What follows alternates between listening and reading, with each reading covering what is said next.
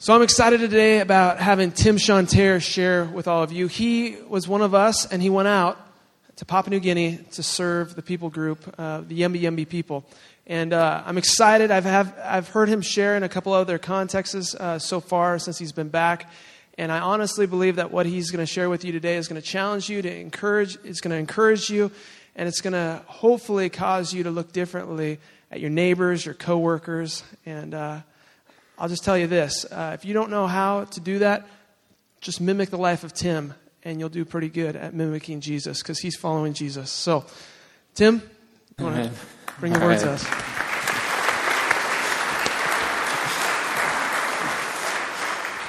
Yeah, I told him to say that. No, it's good to be home. It's been 3.5 years since I've last seen you guys. And it's so good to be back home where I grew up. I grew up in the high school group here.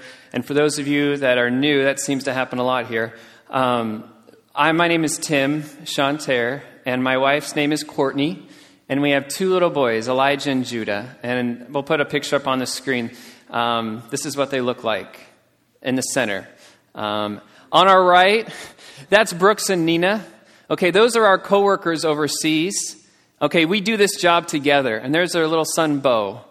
Okay, and our boys played with their son. And then we have on the left, Tony and Tara Sutton. They're in Minnesota right now, awaiting their third. And their 2 children are Scarlett and Logan. And our kids will play together. We live out there. So where have we been? We've been in an island called Papua New Guinea. Do you know where that is? Someone said Africa. Or you're thinking Africa. No, it's an island north of Australia, okay? And it's along, and yeah, he said, I knew it, I got it. You go past Hawaii, you keep going just above Australia. That's where we've been the last 3 years. And we went to a village, and the name of that village is Yembi Yembi. And there's people that live in that village, isolated, no roads, and they're in the middle of the jungle. And we built our house among them, and we live with our coworkers, the Busers and the Suttons. And we've lived there and been there for the last 3 years in order to plant a church and preach the gospel of Jesus. And you're like, well, why'd you guys go there? Well, I'm going to throw this up because so you don't think I'm crazy. And Jesus came and said to them, all authority in heaven and on earth has been given to me. Go therefore and make disciples of all nations. Okay, so that's Matthew writing, but who's saying it? Jesus. Okay, and just so you don't think I'm making a big doctrine or something out of one verse, let's go where it also talks about it in Acts. You will receive power when the Holy Spirit has come upon you, and you will be my witnesses in Jerusalem and in all Judea and Samaria and to the end of the earth. Now, follow me here. It's interesting. Where was Jesus when he said this? He was in Jerusalem, right? And so what was considered the end of the earth at that point in time? America, India, Spain, anything not there. Wherever the gospel had not been preached, that was the end of the earth. And that command is still valid for every single one of us today. For the God's children to be about. That's why we went, guys. Not because we wanted to feel good or fulfill our duty in life and leave good karma. No. It was in order that these people who don't have a translation, don't have anybody who knows their language to give them the gospel, that we would give our lives for that. And now there's a church established. And their words are starting to be written down for the first time. And there's believers there. And so, I want to take you into Yembi. I want to give you a little glimpse of what it was like. So, go in your bulletin. There's a little pamphlet in there. It says the big picture. Okay. There's a method, guys. I want you to understand something. We just don't jump in and start going into John 14:6. There's a method to this. We've been doing this for 9 years from the time we said go. So follow me here on that first one. It says in training. In that bottom green line, it tells you an average amount of years it takes for each of these steps. So you're like, I want to go. This is what you're looking at. Okay, so 4 years. We went through 4 years of training. Next, we went and we came back to Cornerstone. Hey, can you send us? and you guys sent us with some other churches. And so we got sent. We arrived to the field. And then we start getting orientated. We start to learn Pidgin, which is the national language. And we start to find coworkers. We found our coworkers. Guys, we learned Pidgin. It's a means to an end, okay? People have asked, well, why don't you just take Pidgin and go to Yembi and preach it to them? Because that's not their heart language. That's not going to communicate Christ. We learn Pidgin so we can understand the language and use that and find the few that know it and kind of help bridge the gap to start learning the Yembi language. And then when we're out in town, we're able to speak intelligently to the people in the towns. And so we go through that, and then we go and we find a tribe, Yembi, and we build a house among them, not out in another location.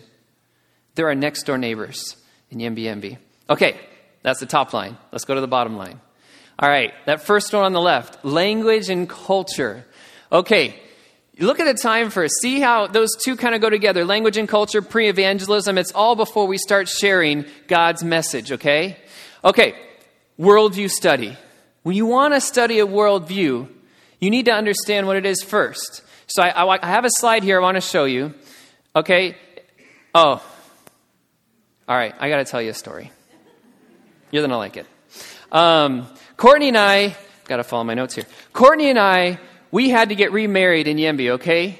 When we got to Yembi, they said, all right, we're going to adopt you in our clan. She had about 17 fathers. I had in the 20s fathers, tribal fathers, a number of brothers, okay? So put out the slide. We're going to get married. Our first day in there, they're like, you want to be with us? You're going to get married. So in American culture, we walk down the aisle. Everyone smiles and stands. And it's very, orderly. Not here. Do you see her mothers on the right there? They have these branches with leaves on them. And so as she's walking down, they start hitting her and hitting everyone else. And they're dancing and smiling. This is awesome. And then she's being held by her two brothers' hands. And all these women start lying down in front of her. And she has to kind of walk through there, walk over this bridge of people till finally she gets up there. Next slide. We're married. She doesn't look too excited there, I know. But we were. And the guys, we come and we embrace their culture. American culture, we leave it at the door. We embrace it with them. We become like them. We go out on hunts with them in order to find out their worldview. Now we're ready for the next slide. We want to find out the core. Here's an American worldview, okay? You see abortions take place, right? They just don't think that automatically, like, oh, let's abort. There's a reason for that. There's a core network of beliefs that drives us to do this outward behavior. Okay, so someone in America can believe there's an impersonal beginning. There's no God. Men's value is relative. Okay, so it's whatever society says. The majority is always right. All right, well, if the majority decides that abortions are legal, people we elect in place, then abortions take place. Abortions must be okay because the majority is always right, right? But it starts from that center core of beliefs. Guys, that's what we go after. That's why we spend years learning their worldview, taking down the stories. When they want to cut down a tree and they open it up and they get food out of it, you know what they do first? They do a little magic sing or a song. We call it sing in New Guinea, okay? And they hit the tree and they go, hey, and they say a couple things after that, and they're hitting the tree. And I said, what are you doing? To my brother, what are you doing? He's like, I'm calling the spirit back to the tree. Because he might be mad at me if I don't do it correct way. When I start, my family eats the inside of this tree, they might die. And I want to make sure I'm appeasing the right spirit. We got to get to their core. We got to understand what drives them. And so we continue on, and we learn their worldview, and we start to create tensions. Next slide. Pre-evangelism. So we go through these 4 years. And you see, in the Bible, God did this as well when he's talking to the rich man. Remember Jesus? He's like, go and sell everything. That wasn't the gospel. That was just to get them lost. That was just to help them see your worldview has holes in it. And that's what we're trying to do now with those first years that we're in there. Because any worldview that's not biblical will have holes in it. And we start saying, well, if this is true and this is true, how then can both be true? And guys are like, I never thought of that. And guys are, I've been lied to. I'm going to punch someone, and I got to take it out on someone. He's like, this is horrible. Ask me something else. And so I asked him again. He's like, we're screwed up. And he's just going on, and he's just like, all right, when you guys start telling us this message, I'm going to be there and listen. And the idea is we'd spend those times with him, just like when he was talking to Nicodemus, saying you got to be born again. It wasn't the gospel there in John 3, 5, and 8. The gospel came in 3:16. But the prep time takes long, hard work, patience. We waited 3 years before we ever mentioned the word God, the Bible. I mean, we talked about that's why we're here to tell you a very important message. But we didn't say it was from God. We just said it's a very important message that drives our lives. And that's why we're here. And so we spent that time. We get to the time of teaching. And you see evangelism. If you look in your little notes there, it's like the center one at the bottom. It says evangelism. Now's the time. Now's the time to start sharing God's story. Next slide. So this is where we met. We call it the teaching house. Okay? This is what it looks inside. Our coworker Brooks, he's teaching that day. Us three, we would rotate. My coworker Tony's on the left there. We'd rotate and teach. Why? Because you don't want that rock star pastor mentality. So when Brooks leaves, we don't have any influence anymore. We all want to have equal influence as we teach God's word and model what the New Testament church should look like. So we're teaching there. And where do we start? We started with Genesis 1:1. You see, when during pre-evangelism, we showed them Apollo 13. We showed them what the moon looked like, what it took to get to the moon. And then when it crash landed and the guys said, we're here, Houston, everyone's like, woohoo! The whole village erupted like, yeah, and they're following. And what we're trying to tell them is the world is bigger than you know. Showing them what a lion looks like for the first time. Okay, and then we start telling about God. And see, what we did in the very beginning, we spent weeks on just God. God's higher than the tree spirit. God's higher than the water spirit. God's higher than your dead ancestor. God is all-powerful. God created you. God knows your thoughts. And guys, I remember one of my fathers, 40 years old, he was sitting there, and when he said he knows your thoughts, he just got up and he started smoking. He started pacing back and forth. And just like, oh crap. None of our spirits know our thoughts. I know my thoughts. I know I'm screwed up, and now he knows me. Oh, shoot. And the guys were doing that. Now, we do this because God needs to have his most rightful, highest place before we go into chapter 2 of his story. We got to know the main characters. His view has to be as high as possible, and we don't move on until we know, okay, God has his rightful place. So we talk about sin, and you're separated. And then to be separated from this great God we just been talking about for weeks, it was terrible. And we kept talking about the fall. And we know in our methodology, you do not go past the fall unless they get it, because there's no reason to move on. The whole point of this pre-evangelism and all of this is to show that you are lost.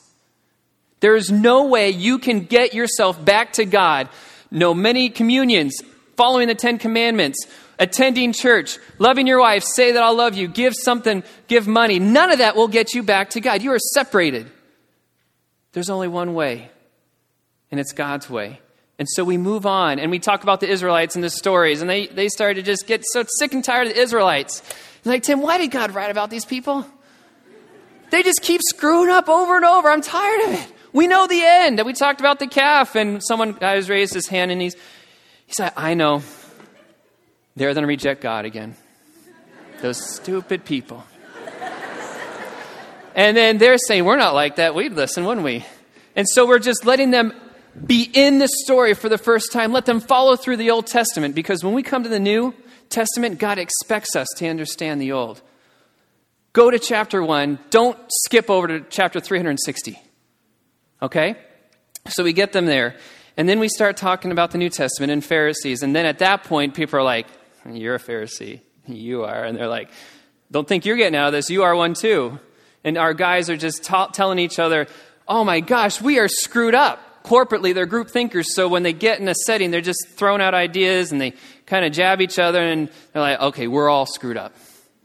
We got a problem. There's no way we think we know it all. We thought we were better than the Israelites. We're just like them. And they identified with them in the New Testament because of what they saw in the Pharisees and themselves. And then, guys, we start to give the gospel. We start talking about Jesus. And all along, we went through Cain and Abel. We went through Abraham and Isaac, talking about the Lamb of God, the sacrificial system.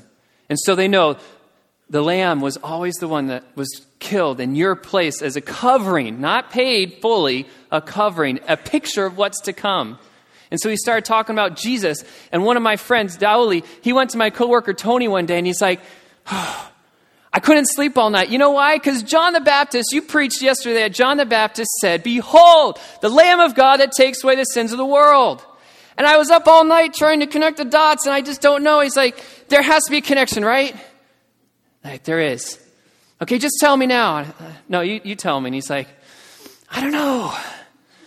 I was up all night. I haven't slept. And I was like, keep coming. He's like, all right. I was hoping you'd just give it to me, but I knew you weren't going to be that easy on me. And so Tony sent him away. And then he came back again. And we said, okay, Jesus is going to die for our sins. I just don't know how, because the lamb's always covered. I don't know how he's going to pay for it. He's going to pay for it. I don't know. We give him like $20 or something. I mean, what do you think? How am I doing? I'm like, you're getting there. He's like, did I get it? No. I was like, dang it. I thought you'd just tell me. And we went through this with people, person after person. Let them revel in it because this is what we don't want to have happen. And we see it all the time on the mission field, short-term trips. Pray a prayer after me. Say these words after me. Repeat after me. And I said, I can't repeat. This has to be you. You don't come and tell me. You don't come and ask me. You come and tell me, based on this and this and this in Scripture, I'm a believer. You need to be confident and tell me. I'm not going to try and coax you or lure you in through this just to kind of get you saved real quick. Wipe the fire off your butt. No, we want these guys to be solid because as fast as you go up is as fast as you're going to come down. And so that's why we go 5 months, 5 days a week, teaching again and again and again. And so when we drop the gospel in their laps, instant understanding. It's like, the veil was torn. God gave plenty of signs. And people were saved. We had about 20 believers that first day. Just amazing. And the gospel is simple. And some of you are ready to hear this today. That Jesus Christ died on the cross for your sins. He was buried and he rose again. And just like all the lamb sacrifices in the Old Testament covered sin, his sacrifice will pay for your sins forever. Because this is what we told him. It's either you're on that altar sacrificing yourself and you're inevitably going to hell. Or you step off the altar, you place a sacrifice on the altar and you present it to God. And the only sacrifice enough to make you clean again, to pay for your sin, is Jesus. And they got it. And many believed. It was very simple. Leading up to it, it took a lot. So I want you guys to watch a video. You're going to see what it was like for the last 3 years. Amen.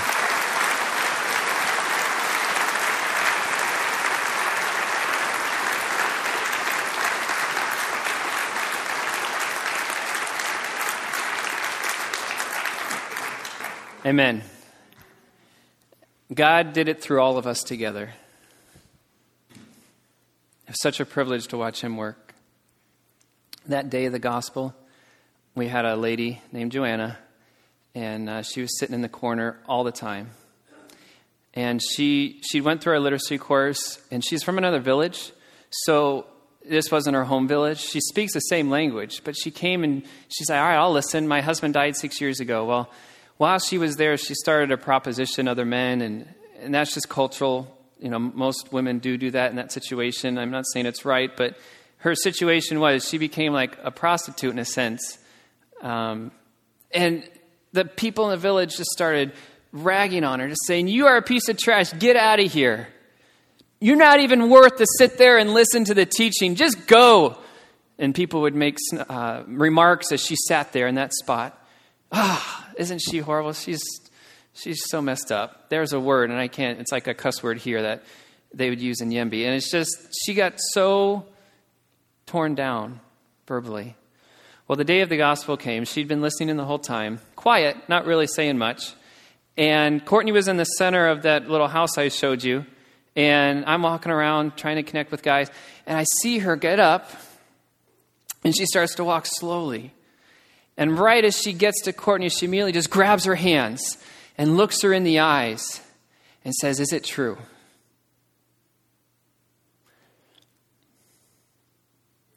Is it true? Is that it? Does God really pay for every sin? And she said, "Yeah." And she just started bawling, just overwhelmed. And she said, I know I'm crying, but I'm just happy. I just can't believe there's someone out there that would forgive me, someone like me.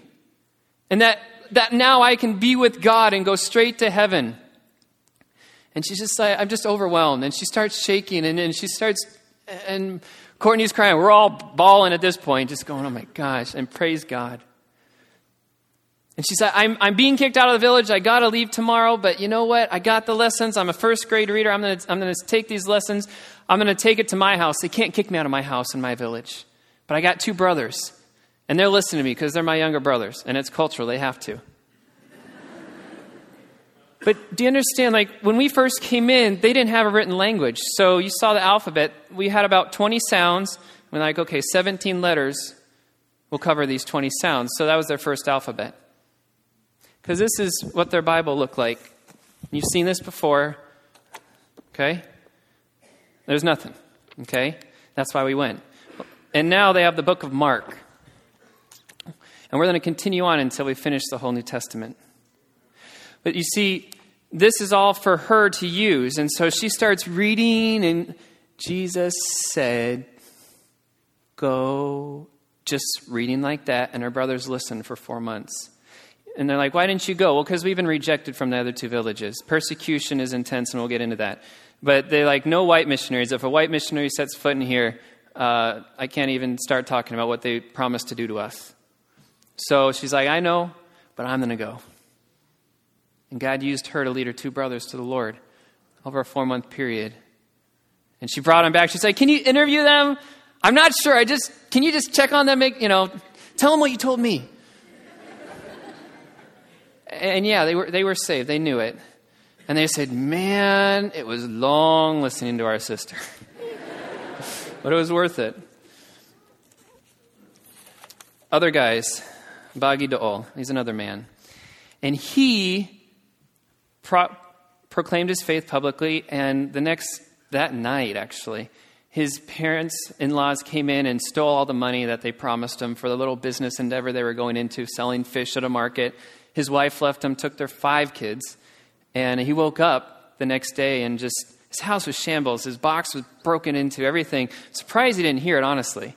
And he gets up, and I just see him kind of coming up the hill Sunday morning. And he's just like, I could just tell something's hit this guy. And it's like if you were to have a business partner and he gives you $50,000 down payment in America, and overnight he takes it out, and then your wife leaves you, your kids leave you, and you wake up empty with no way to have income like you planned. That's what this guy dealt with.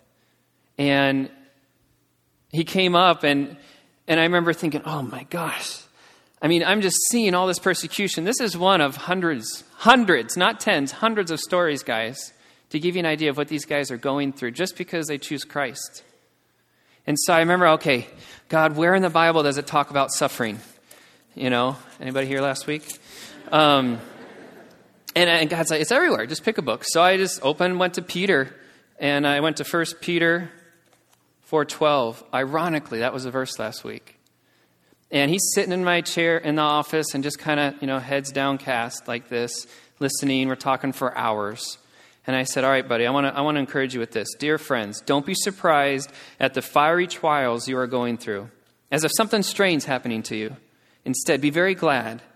For these trials make you partners with Christ in his suffering, so that you'll have the wonderful joy of seeing his glory when it is revealed to the world. And his face went up, and he just sat back, and he's just like, all right, that's it. What do I care what they think of me? It's about God, right? God's happy with me. That's all it. And he just left encouraged. And I'm just that passage never meant that to me. I never had that kind of persecution. We knew baptism was going to be hard. Now, the whole village isn't against us. It's just about 10%. And we had our first baptism. 5 got marked. They were going to be baptized. And then 4 more came forward just to say, I can't handle it. I got to get baptized. This is a spear in Yembi. And this has killed a couple pigs. And these are used mostly just for hunt. Well, that day of the baptism, the guys that are angry, they brought these out. And they made death threats. They say, you come out of that water, we're putting a spear through you. And fathers saying it to their sons. Daughter-in-laws saying it to their mother-in-laws. Mothers against daughters. Literally. Like this. And just ready. Now, they didn't do it. Some of them fake kind of throw, and some of them were drunk. But you see, when this guy came out of the water, I was looking at some of the other pictures. It's very solemn. Some people, Brooks said they tried to clap a little bit, but it was overshadowed by the overwhelming yelling, chanting. These guys are just angry. They're drunk. They're hitting it's just insane. It's chaos. And that was our first baptism of these guys. They have a word for people that get saved, and it's a word, it just means you're less than a pig. You're so below trash. And they're going through this. And Brooks and Nina are there right now, as I shared earlier, and they had to leave early last week. They were planning to go out anyways, but we had some people die recently, and they think that we're killing them. They have this belief that you can fly around at night and your spirit can put poison darts in people, so they're thinking we're doing that and some other stuff. But guys, the point is, the persecution is there, and honestly, we kind of hope it continues to some degree because we're seeing the tremendous growth in these believers. And now Brooks and Nina, hopefully they'll come back in 2 weeks. But guys, this is where we've been the last 3 years.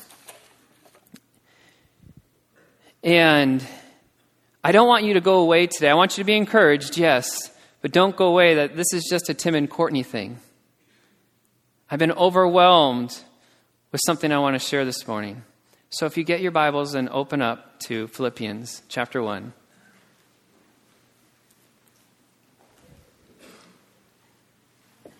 And as you open there, guys, we're going back. As you see in your little big picture pamphlet there, we're going to be going back.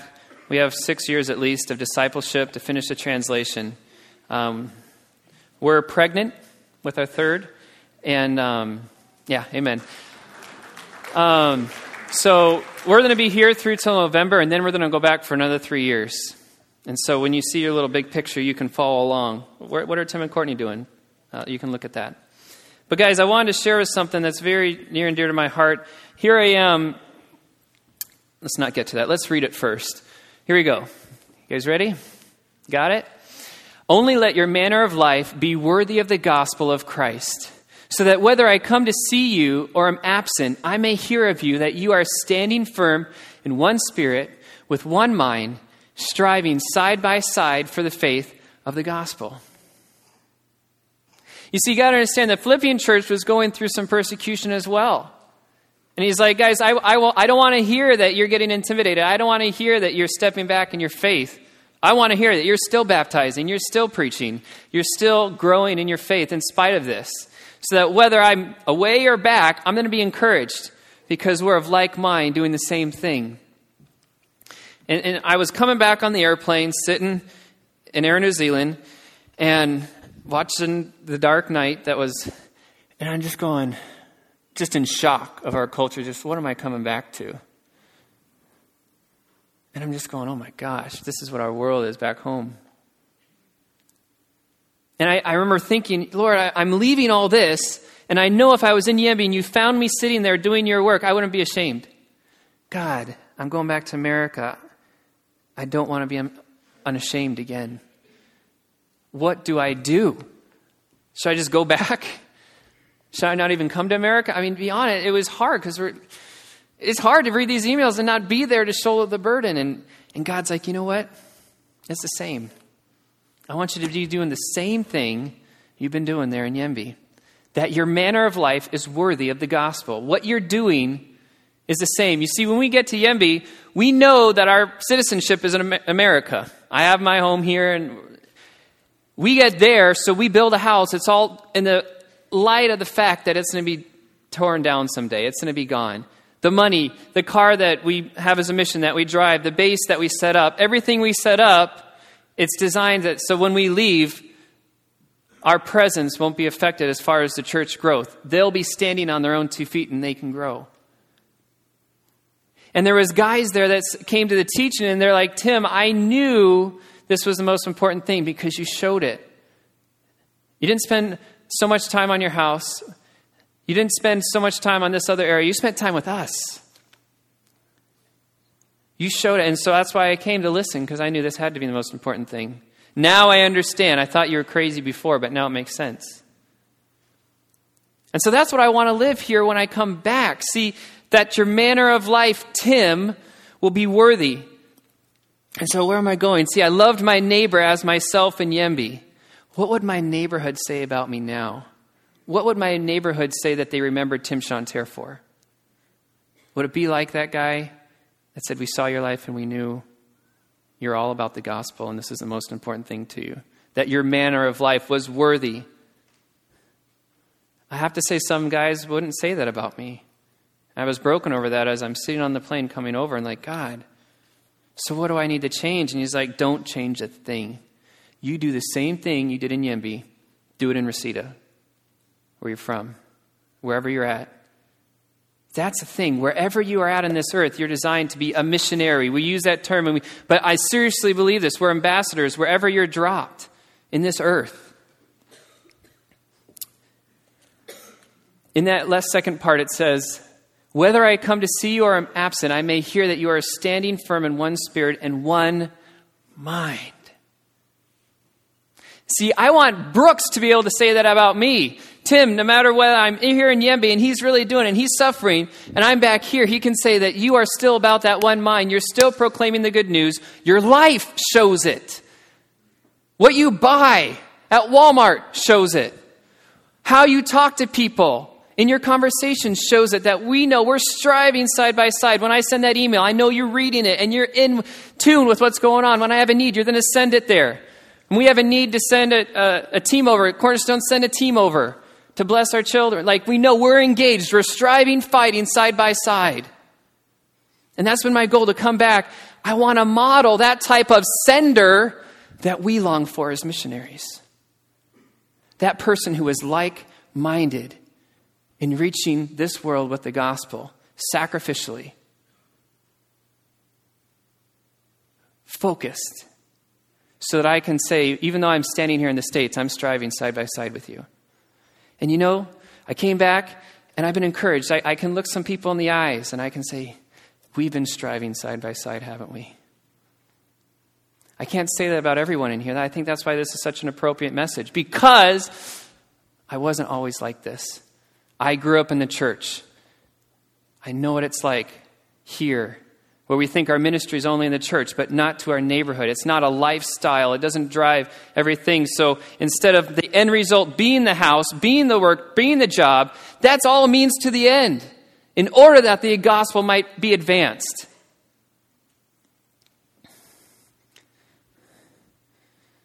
Let's go to down a little bit. In chapter 1, verse 30 there, just follow it down. He says this, engaged in the same conflict that you saw I had, and now hear that I still have. I want Brooks to be able to say that about me. I want to say that to Brooks over in Papua New Guinea right now. I'm engaged in the same conflict. I'm not avoiding persecution. I'm not avoiding suffering. That I'm doing it here. And I'm being that like mind. And I'm in tune. And we're all about the same thing.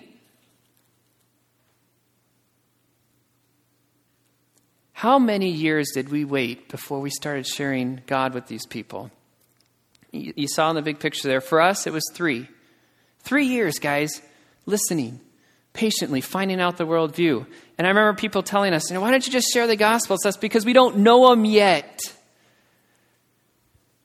The Spirit of God says, I take time. Just because America thinks there's a 5-minute gospel presentation doesn't mean God's changed his way of reaching his people. Remember what I said, as fast as you go up, but you have no ground, foundation. And then we wonder why. Well, I thought they were saved. I thought he believed. No, you threw the gospel down the toilet and it got flushed one day because there was no solid foundation that it was dropped on. And so that's why I'm telling you today, the process is the same. Take that big picture home, put it on your desk, and realize, apply the principles that are transferable to us here. We need to find out people's worldview. We're so quick to just, do the 4 spiritual laws, God, sin, man, gospel. And that's what they hear. That's what I did. And then I'd say, oh, sure, gospel, Jesus Christ. And then they say, oh, I don't want to talk to you. I'm like, oh, I'm being persecuted. No, you're provoking him to reject Christ. You haven't taken the time to listen to 3 years that we took to find out their worldview, love them, where he said, you held my baby. You tried everything to save him when he was about to die. I knew you cared about me. That's why I listened. Because we're in this together. I know you love me. And it convicted me because I think that's the way we need to have the same process here. When I go back to my neighborhood, I tried this with a 70-year-old man that I know. And I started talking to like, okay, God, I'm going to apply this, what you told me on Air New Zealand here. I'm going to apply this and see what happens. And so I started sharing just about my life a bit. We didn't talk about me being a missionary. It was more, I want to hear about you.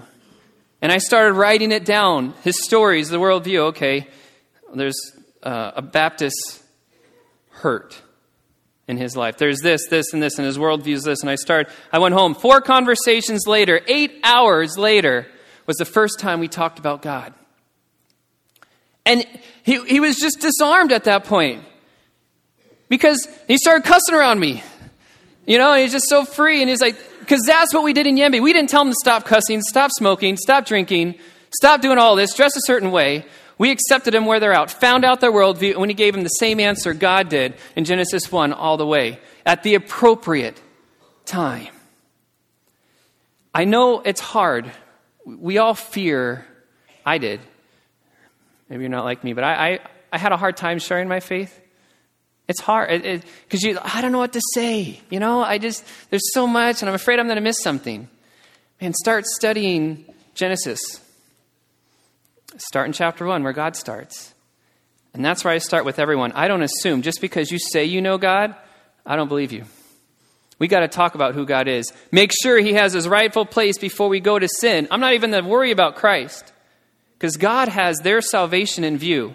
They might take 10 years to get saved, but you're only going to meet up with him for the first 2. And God's like, don't talk about Christ. You need to spend time loving them. He's about to lose her husband of cancer.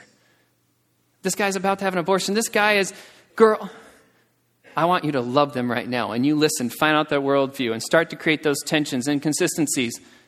Don't even talk about Christ yet. Just love them. And spend Genesis 1 through 4, and that's it. Because I have someone else who's going to come along the way and start going through more of it. And then in 5 years, someone else is going to come, give the gospel. It's going to make sense. You might be at that point where it's time to share the gospel. But are you really sure it's time to share Christ? Just throw it at them without even listening? People love talking about themselves. I think all of us here do too.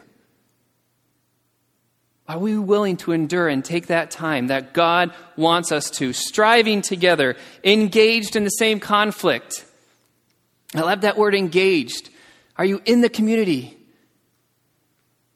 Do you even know your neighbors? Do the neighbors know you? Are we engaged together, doing the same thing, presenting the gospel his way, God's way?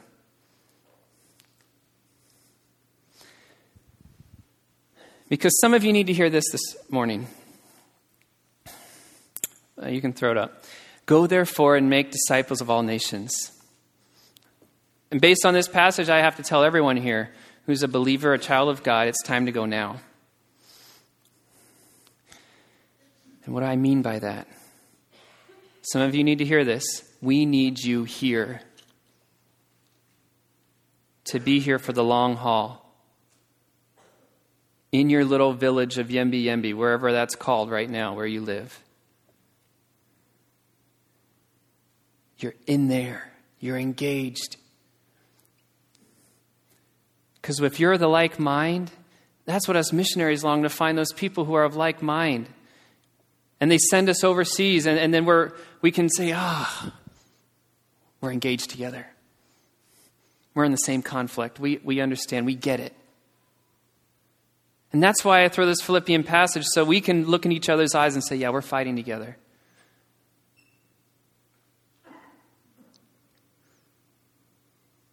The more you get the idea that your life is about the gospel, the better sender you will be of missionaries. That we have the same mind. And we can enjoy fellowship that way. Okay, so that you guys get that. The whole process takes time. Now I gotta end with this.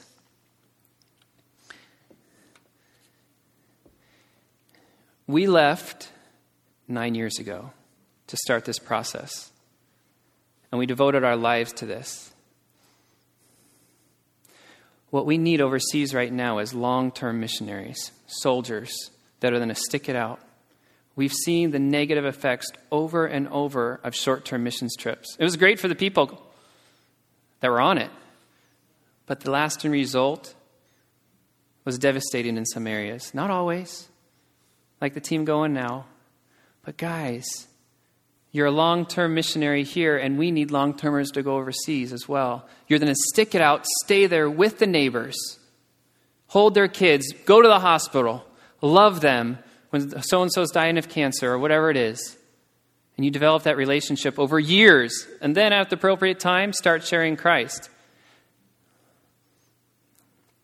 We need people to go overseas. And I left Yembi, I left Papua New Guinea, and I have had 3 letters handed to me personally asking for missionaries, saying, if you send someone, we'll house them, we'll put them in our little village, we'll give them land. We just want someone to tell us. We've seen the difference in the tribe upriver.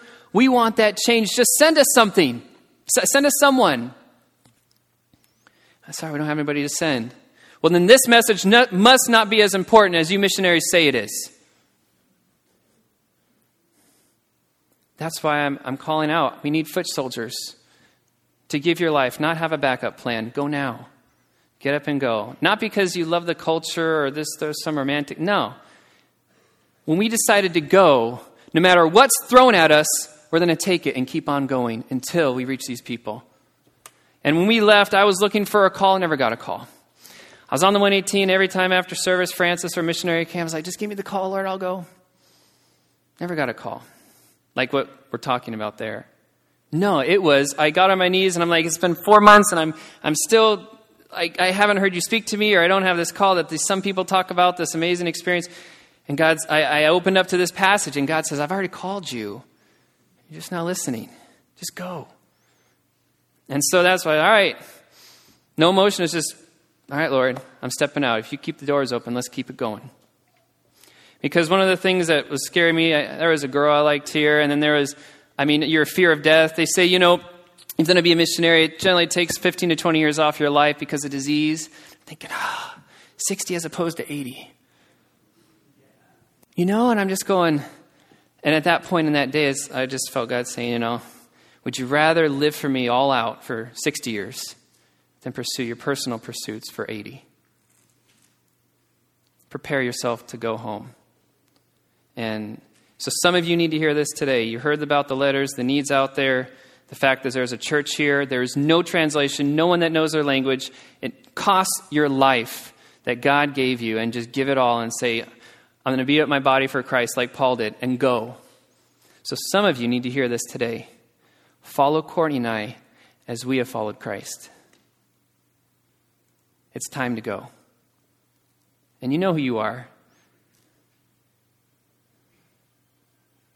Because that's what I needed to hear 9 years ago.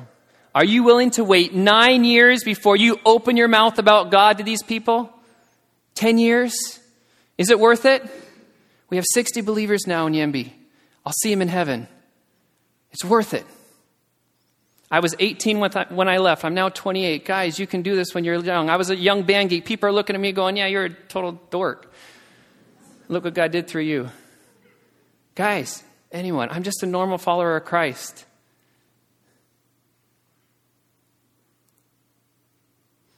So we can do this.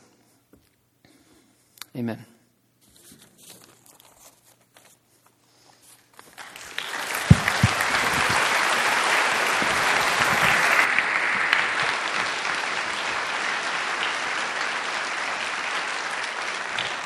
So I've enjoyed over the last month and a half getting to know Tim a little bit better and having him share some of this stuff with me. And one thing that I never thought about before, and I bet some of you are uncomfortable with, he said a few times, but I'm really processing through it because it makes a whole lot of sense.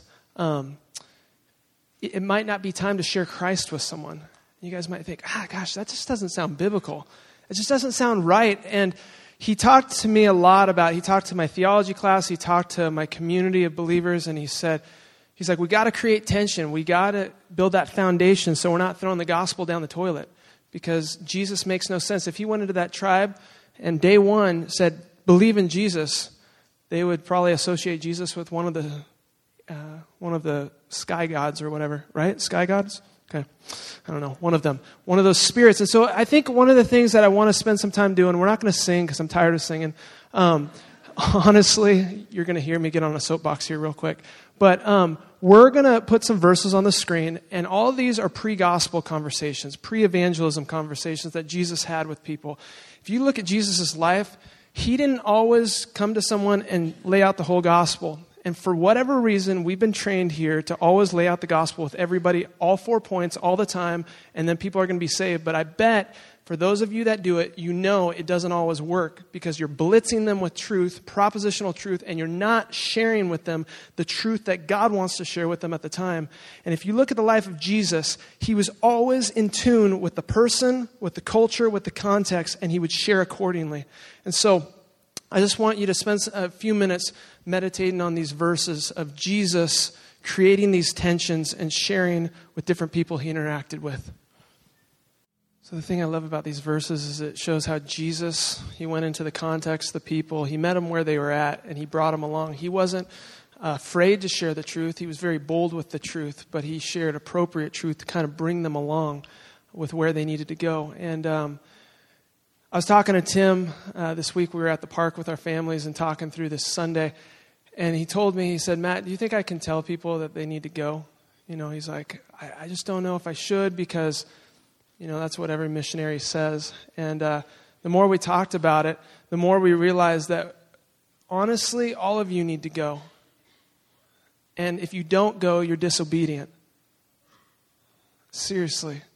Like, one of my jobs here at Cornerstone is the worship pastor, and I'm so tired of singing lately because it says in 1 Samuel, it says that God says, does he want more burnt offerings or more sacrifices? And it says to obey is better than sacrifice, and to listen to the voice of God is better than burnt offerings. Obedience is better than singing. Obedience is better. And a lot of you guys are going to go right out these doors and disobey God and continue to disobey, even though you might be in here and you might sing some good songs about him, and we'll sing well, but then we go and we disobey, and the song of our life is an insult to Jesus Christ. And here's the thing. All of us need to go. It might not be to Papua New Guinea tomorrow, maybe later, but it might be today, this afternoon, to your neighbor. It might be tomorrow to your coworker. And it might be, it is that God wants to use you in the contexts where you're at. That's what I love about Tim. When he was in that airport, he was thinking, he's like, where to now? God, I'm coming back to the United States. Is my work kind of on hold? And God was like, no, same thing now, different place, America. And so he's been doing it. He has jury duty this week. He got on a jury. Kind of sucks, but so he's telling me, I'm gonna be ministering to them, loving them, listening to them, and being Christ to them in the jury room, to the judge, to whoever he interacts with. And here's the thing. Let me just be crystal clear.